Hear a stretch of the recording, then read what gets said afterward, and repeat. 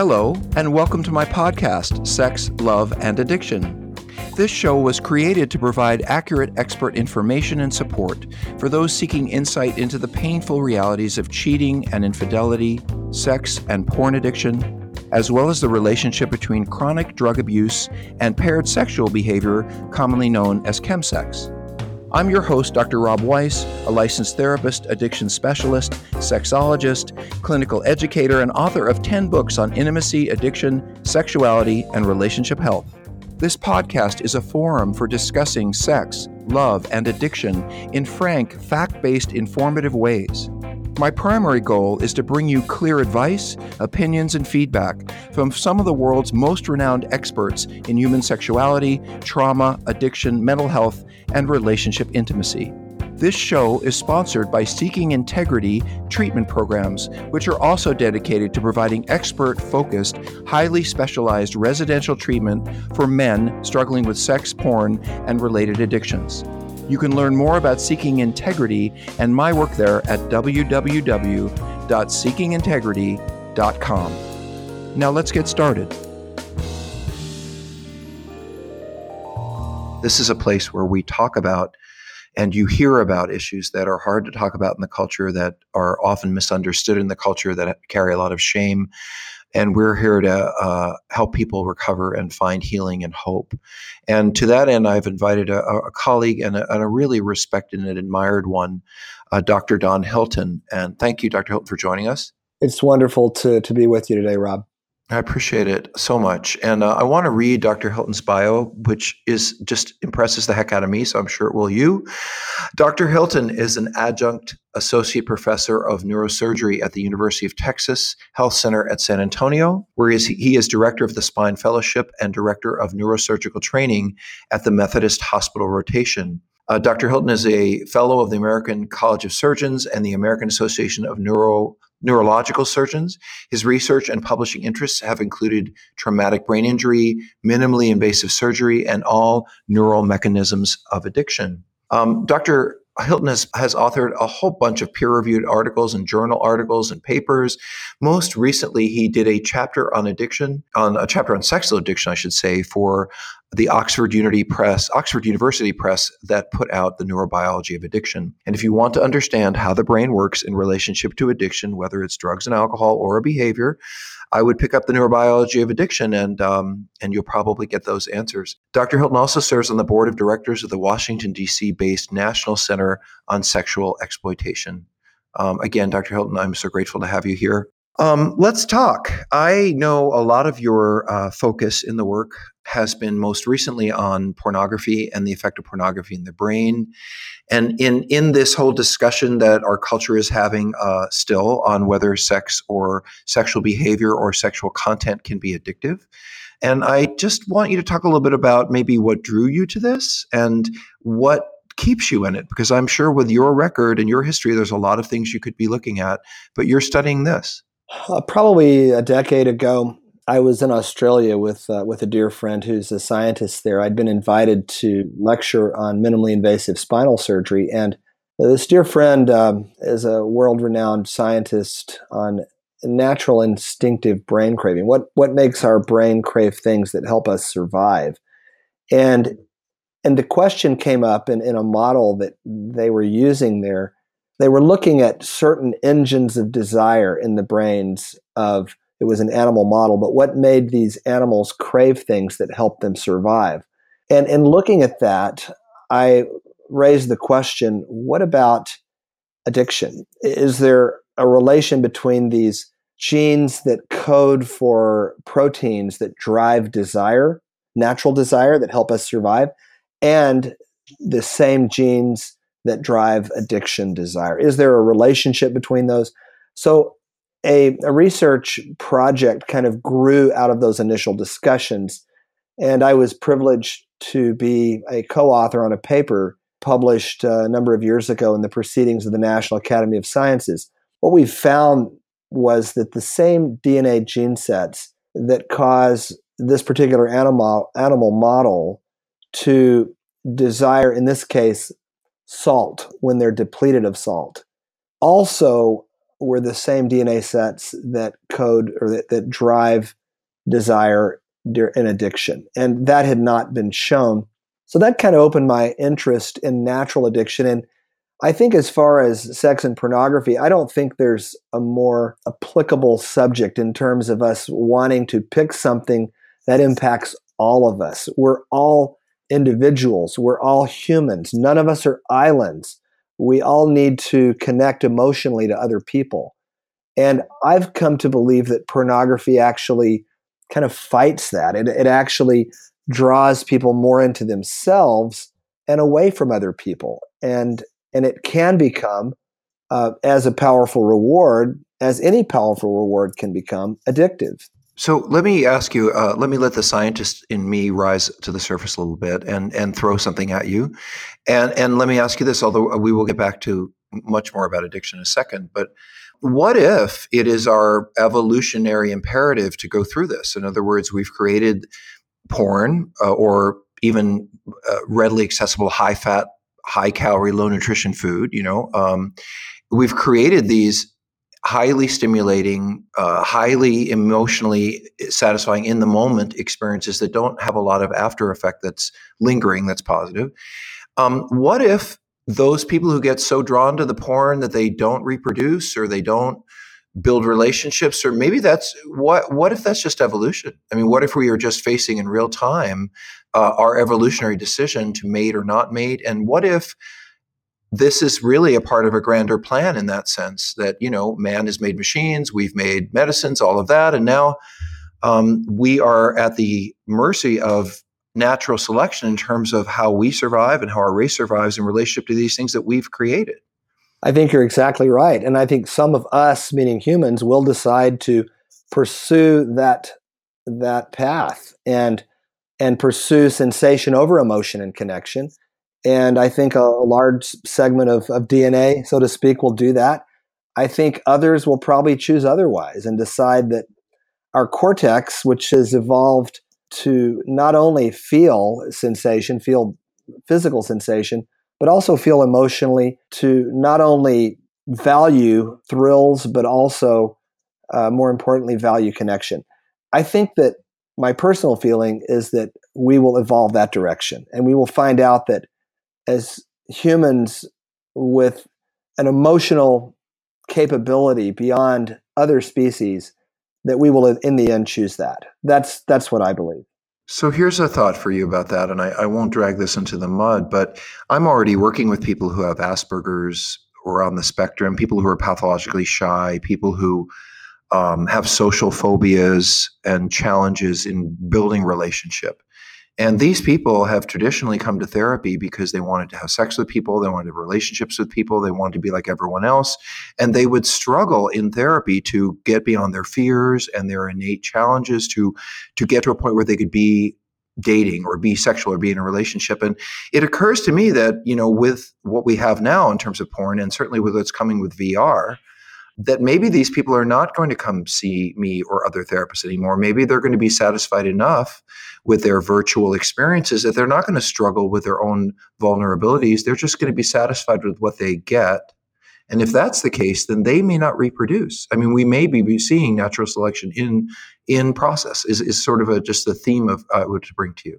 Yeah, I think that's a valid point, Rob. I think that VR is going to change things. I think porn in 10 to 15 years, particularly with teledildonics and haptically filmed porn, is going to become a much more interactive experience rather than the even spectator sport that it is today. And I think this is such powerful technology that I think it will have an evolutionary wave or ripple into our species. I agree with you. I wanted to say something to you about that too. Specifically, that I've done some VR because I did a piece, a television documentary for Vice, and they were doing it on VR sex, and I had the opportunity to talk to a VR cam girl, as they call it, or a sex worker, and I was on VR, and I have to say that talking to her in virtual reality, I had feelings for her. I had feelings about her. I had feelings about her looking at me. It was a completely different experience than watching a screen. And what made it different is I was emotionally connected to her. That piece that you're talking about that is missing from, let's say, the porn we look at today, or even our, FaceTime on computers, that deep emotional sense of another person, I thought carried through with VR. And I have to say, it terrified me. I remember those guys I used to work with who would spend 3 hours or 3 days doing phone sex for thousands of dollars just to get some woman to validate them. And they would run up a $5,000 bill and then pay it off and run up another one just to get a woman to say that she wanted him or he was. And when they're in these experiences with that real person whose seems and feels like they're right next to them, and as you said, they're using cyberdildonics to be sexual with them long distance. I'm thinking that there's a new format coming that is going to blend not only the visual and the auditory, but also blend the emotional piece. And isn't that when the problem's going to get worse? I think it will. And, Rob, there are people, just as you're saying, that will welcome that and will say, what's wrong with it? I mean, some people really can't connect emotionally well to others. So at least in their little world, perhaps they'll be able to find some kind of fulfillment in that. I would argue still that we, at least to this point, we have evolved to connect to each other. That's really where we are today.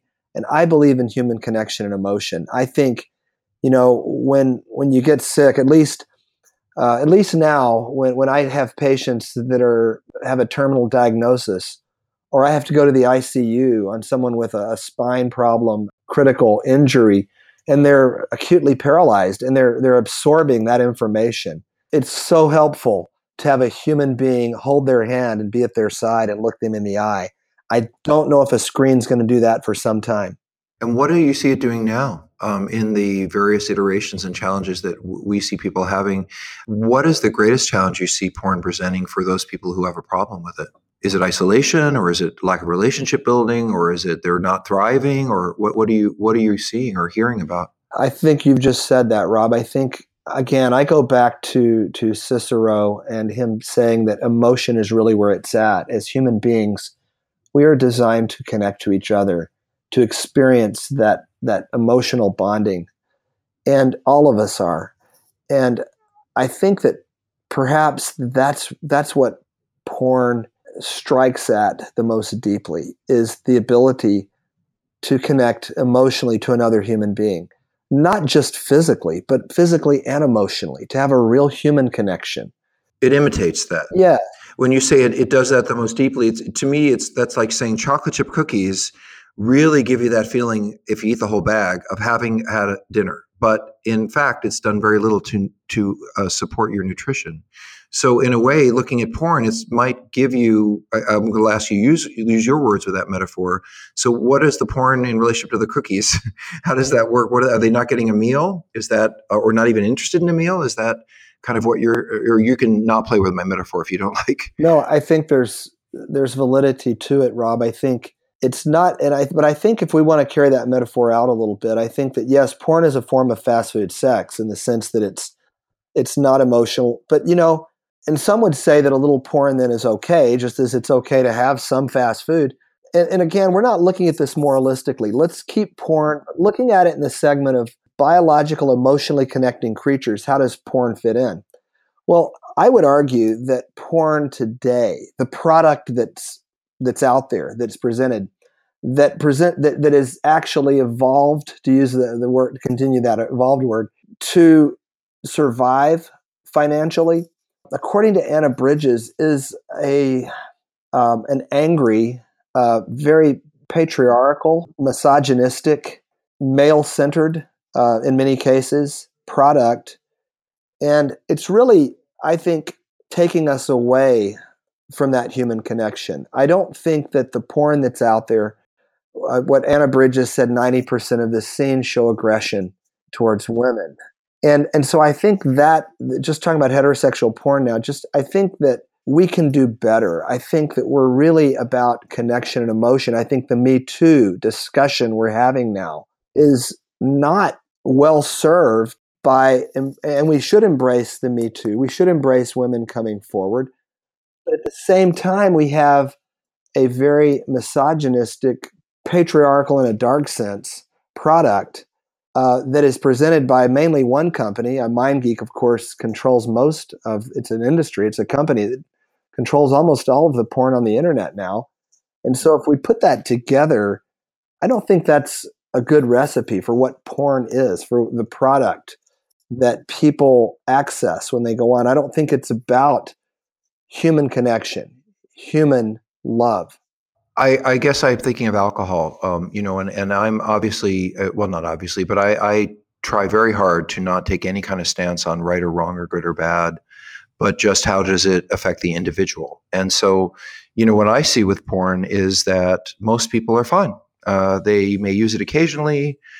They have a breakup, or they're in adolescent or late adolescence, and they haven't started dating. Or, I mean, I see a lot of people and hear about lots of people enjoying porn that is not problematic for them. And then there are the people who get really, really stuck. And so, in a way, I look at it like alcohol. Like, alcohol's been with us since biblical times, but not before. Alcohol is useful for social bonding. It's useful for relaxation and relationship building. But for some people, alcohol is deadly. And it's only a very few, it's only a small percentage, but those people can't use the way everyone else can. They just can't. But I think you're saying something else, which is that it isn't just a matter of addiction or someone being addicted to the porn and then everyone else is pretty much okay looking at it. You're saying that there's a lot more going on than that. Yeah, I think that the product itself, there's a problem with the product. The Grusden paper that came out of New York and L.A., looking in the Journal of Urban Health, looked at some of the physical and emotional and mental health risks that are associated with primarily female performers in the product that we have today. And it's pretty dismal. As a surgeon, I'm very interested in informed consent. And a friend of mine provided me with an informed consent contract that's used in the industry from a few years ago. And it's interesting. It talks about STDs, but there's nothing about, for instance, they're testing for HIV, for hepatitis, but what about chlamydia? Chlamydia is almost universal. Chlamydia particularly is almost asymptomatic in many, except that it causes microscarring in the fallopian tubes. So many of these young girls are going to be infertile or at least have fertility problems and never even know it. And what they'll say, and this paper points that out, is they'll say, well, it's treatable with antibiotics, so just stay on antibiotics. And as a physician, I step back and say, oh, so that's your answer for this public health problem, is to create superbugs by staying on antibiotics. I mean, it's insane that they will try to justify that. So I really think that these female performers are not fully informed in terms of the consent, in terms of the risks, not just the STDs they're exposed to, but also violence on set, drugs. I mean, the use of drugs and alcohol compulsively and addictively is quite high. And so I think the product itself, if that's the cost to produce this product, even that some people use, maybe, as you say, to no great disadvantage for them, what about the cost of producing it? I mean, we've had 5 recent porn performers, females, die just recently. It's been in the press. I think we've all seen that. And I think that's just kind of an anecdotal affirmation of the Grusden paper that called out the porn industry on its public health issues. Well, I certainly, just as the little addiction person that I am, will say that it's incredibly frustrating to me that I can walk into any casino in the United States or go into any gambling site, and there will be just this little thing on there that says, if you think you have a problem with gambling, or if I go in the casino, if I go to cash in my chips, there'll be a pamphlet. If you have a problem with gambling. In other words, there is implied when I walk into a casino that there's a potential relationship for me and this experience to be problematic. And even though it is, really just a glancing mention, at least it exists. There are no porn sites, no webcam sites, no hookup apps that ever mention that for some people, this could be really problematic. And if you think you might have a problem, click here, not even the littlest dot. And of course, that's because gambling casinos are legislated to have to inform the public that there can be problems, just like alcohol bottles say, if you're pregnant or blah, blah, blah, don't drink. But we don't have anything like that for porn. So is that kind of why it falls into the realm of public health? I think that's certainly one reason. And it's interesting to me that you have these primarily female performers, in terms of the harm, at least going from the Grusden paper and others. And the Humane Society rightly, when animals are used in making films, the American Humane Society rightly says no animal was harmed in the making of this film. And yet, can we say that with longitudinal studies that no human was harmed emotionally or physically? What about long-term longitudinal studies in the making of this pornography film? And we don't have that. And as always, I'm pretty certain of this, it will be the more vulnerable, the more emotionally challenged, the person with trauma who's going to end up in the sex industry or using it in an addictive way. In other words, it's going to be the most troubled people, the most vulnerable people who are going to be in this situation. Exactly. With no one to protect. That's exactly true. That's what happens here. Hey there. I sure hope you're enjoying this Sex, Love, and Addiction podcast. Before we continue, I'd like to remind you that if you or someone you know or love needs treatment for sex addiction, porn addiction, or co-occurring drug problems, Seeking Integrity can help. For more information, please visit our website at www.seekingintegrity.com. That's seekingintegrity.com, or call us at 747-234-4325.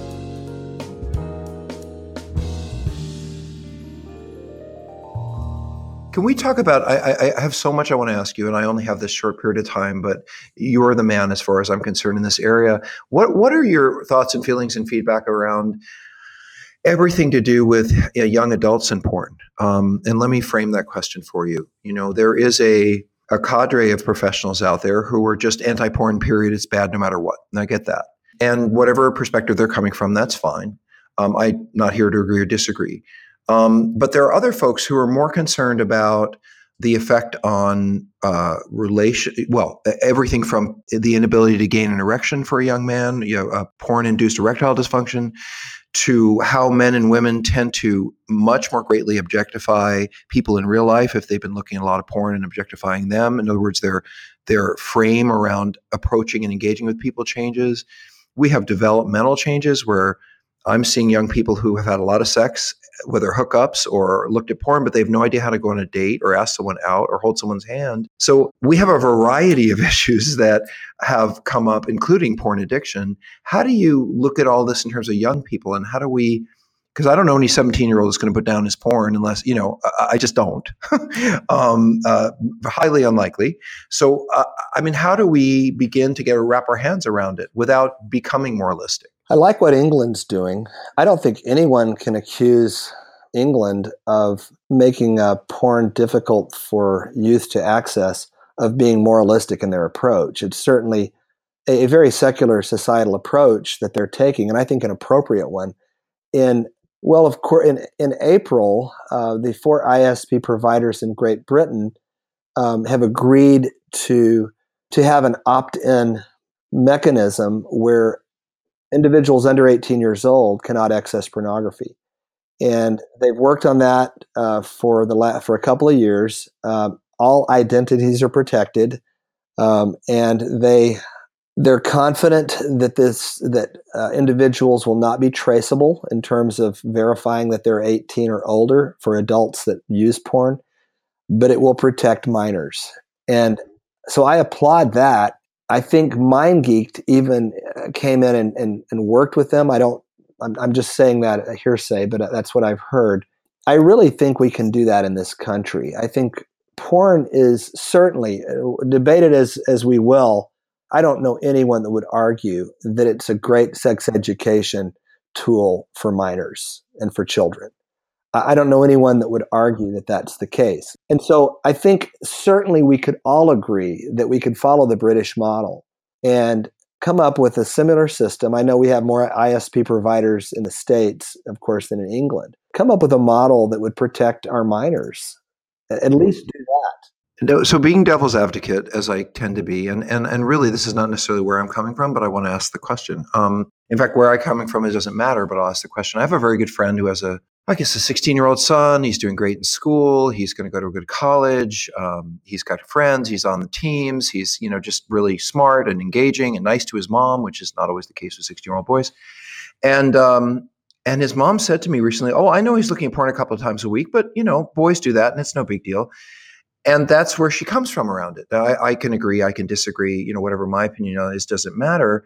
But I think there are parents out there who say, I mean, I was looking at magazines when I was 16, or, my uncle was looking at videos in his youth. What is really the big deal if once a kid is 17 or 18, why would we want to restrict their access to that? I understand, and I think everyone would understand, certainly prepubescent access, and certainly even access from someone as young as 14 or 15. But once you get towards 17, 18, what would you say to my friend as a mom about the fact that she just really isn't that concerned about it, as long as it doesn't affect his schoolwork, his relationships, and she doesn't see him doing it every day? I mean, what would you say to her? I would say, number one, let's go back to what you think porn is. And she would say, well, it's a 1953 Marilyn Monroe centerfold that Hugh Hefner first put out in Playboy. And I say, no, it's not that. So that's the first thing I would say, is that if we're going to say that it's okay, let's talk about what it is. And MindGeek scenes, it's usually for the heterosexual porn that's out there, it's going to be oral, anal, and vaginal penetration. And of course, over half of the scenes that Anna Bridges talked about in her paper used derogatory names. And the woman would generally, when there was hair pulling or slapping, act with her facial expression, according to Anna Bridges, as if she was enjoying it. So it was showing pleasure with male domination in an aggressive and demeaning way. And so I would say, so that's the typical normal porn. 80%, 90% of the scenes showed that. So is that really that's the product that 17-year-old Johnny's looking at? Is that really what we want him to think sex is? It reminds me of what Naomi Wolf said in New York Magazine. She said, today, real naked women are just bad porn. And I think there's some truth to that. I think because her 17 or 18-year-old Johnny is going to look at a woman as this series of orifices to penetrate and never really get to the question of whether or not there's a personality there. There's a human being there that may have her own feelings, her own desire for real sexual pleasure in an emotional relationship. Does that exist? Or is this woman just there to use? And so that's what I would tell the woman, to really consider that question before she sells off on Johnny using that as his education device. And it's interesting that you talk about this, Dr. Hilton, because it surprises me, and it shouldn't, how little people really know about sexual environments and sexual situations that some of us walk into routinely. I think there was a big article, or someone wrote on one of my listservs recently about that a wife knew her husband got lap dances, and that was no big deal because she didn't really know what a lap dance was. And once she realized that there was physical contact, that there was orgasm, that there were all kinds of things going on, she thought a lap dance was, sort of a woman dancing in front of a man and maybe, fanning his lap with her hand. And once she realized what it was, she was extremely upset about her husband doing this. So, but when he said, oh, I go to lap dance occasionally, it didn't really bother her. So maybe what you're saying is we don't really have a fully fleshed out, articulated understanding of what porn, what all of us are seeing, certainly what our kids are seeing in the culture. But here's my challenge, and here's my challenge as a therapist and as a professional, and I'd love your feedback on this, although it is as far from the neuroscience as it could be. I have some great videos. They're actually some of them produced in England, where they talk about the difference between real sex and porn. And they're done with vegetables. That's how they do it. So they'll show you a really big zucchini and they'll say, in porn, male genitalia looks like this, but in reality, and then they'll trim the zucchini down to size. Most men are like this. And so they go through using vegetables and fruit, the differences between what real sex is or what real people go through and what porn is. And I did a training for about, 300 counselors and educational support people and for high school. And I said to them, look, you have 17 and 18-year-olds. Could you show them something like this to help them understand the differences between what they're looking at and what reality is? It would probably be helpful for their sex education. And they said 201, absolutely not. No parent would allow me to show that. And we could never get away with it in school. And I said, but they're just showing vegetables. And they said, well, we don't talk about things like porn to high school students. And I thought, but don't you realize that every one of them is going home and looking at massive amount of incredibly explicit material that is so far beyond these vegetables that we're talking about? How do we this seems to me to be the problem is that, I mean, I want to say this to you, only 20 states in America offer sex education as a standard to their high school students. And out of those 20 states, 12 require a parental permission for a child to go through sex education. So, what I struggle with is, yes, porn is readily available and problematic and teaching kids things they don't need to learn. But the alternatives aren't available either, because our culture seems caught up in this war that we are losing with our children because they're watching all this stuff while we're arguing about how to talk to them about it. Yeah, I do think that we've been very constrained and constricted about talking about sex. And I think you're right. It has left a hole and a gap which porn has filled. I think that's a valid point, Rob. And I do think we need to, certainly now, no parent can sit back and say that sexuality isn't really an appropriate topic now, not with porn having very successfully filled that void. I think it's time to have a much more open and public discussion about human sexuality, with porn being part of that, and with authentic human relationships of valid connection being part of that as well. I really appreciate that. I would love to see that happen. I think that's more likely to happen in Norway or Denmark or even England than it is in the States. I've worked in human sexuality for almost 30 years in this country, and unfortunately, the divides and the morality and all of the issues that come up and all the stuff that comes up, especially right now, when you try to talk about any issue that touches on morality or ethics or any of those things, it's really impossible to get any kind of unified discussion going. And I will say this to you, the most important thing to me, and if I can't say this here, I will say it here and again elsewhere, is that parents need to talk to their kids about sex. And there is just no question that the schools, some do teach about the body parts and some diseases, but if you want to learn anything about intimacy, relationship sexuality, intimate sexuality, that really is a parent's required job now to teach that. And if they don't know how, there are books to teach them, right? I think there are books about how to talk to your kid about porn at any age, and all that stuff is available. There really isn't any excuse for a parent not to be doing that. In fact, it's probably their responsibility to do it. I completely agree with that, Rob. So let me do a little quick winner round here, or fast round. I wanted to ask you, for the sake of the person who's struggling with porn, who might be listening because they think they're a sex addict or a porn addict, what would you say to them? Maybe a few things to make them feel like they're not a bad person, and to give them some hope, and maybe even any direction you might give for beginning to make some changes. I think shame. And Brene Brown's work has really brought this to the forefront. But I think shame is so destructive when we struggle with anything, and let's take porn for an example. We struggle with porn, say, then to internalize that and make, instead of a person who is struggling with a boundary, that we would like to take sex and fit it into a part of our life that helps us and is a positive thing for us, and instead, in this context, say porn, it has become for some a dominant force and a negative force in their life. I think that as we can step back from that and say, the shame means I am bad, and shame is a lie. I am not bad. I am not broken as a person. I have a problem that I would like to get help with, to work on. But this is a problem. This isn't me.